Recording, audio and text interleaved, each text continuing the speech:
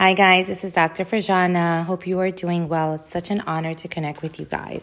Today I want to talk about anxiety, right? I want to share a simple technique where you identify what causes you anxiety, externally and internally, in the sense that externally in your work life, right?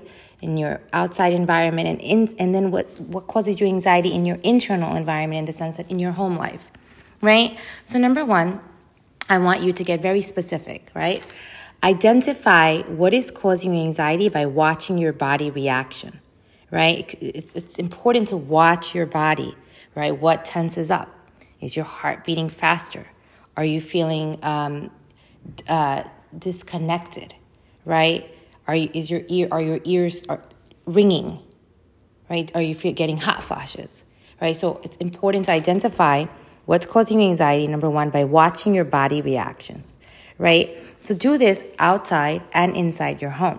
So outside, it might be a train passing by. Do you see yourself feeling different?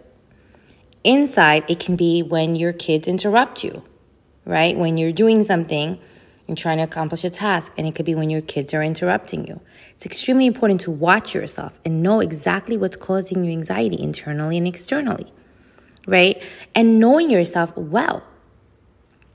So another technique that you can use is watch yourself and see how many things you can do at once, right? So for instance, you can say, I can do only 2 things at one time, not more, right? So if you see yourself, like, for instance, engaging in cooking, and then you're also listening to a lecture, that can be your limit, right? You can't have any more where your child is coming up to you and asking you questions and just talking about certain things that can wait, right? So again, knowing your limit.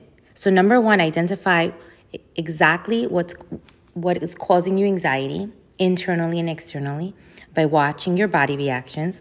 Number 2 is knowing your limit, right? Knowing your limit is so how many things you can do at one time. Clearly know that about yourself. Watch yourself to know your limit.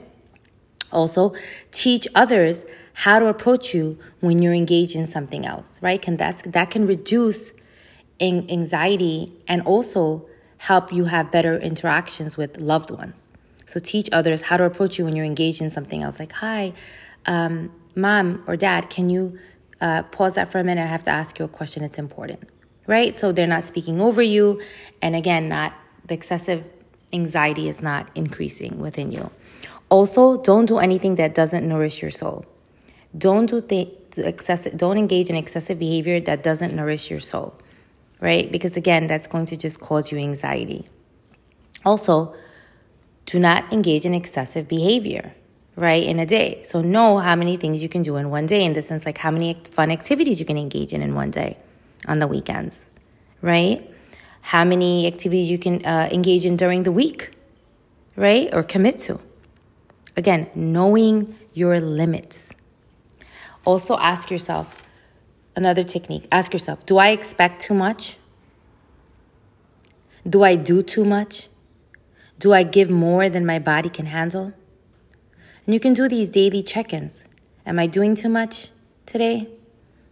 Am I expecting too much from myself today?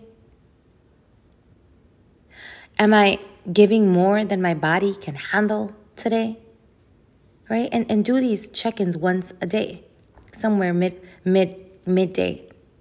Again, do I expect too much from myself today? Am I doing too much today? Am I giving more than my body can handle today? Breathe in, breathe out. All right, guys, I hope this is helpful. All right, guys, you got this. All right, you're amazing and you got this. Take care of yourself.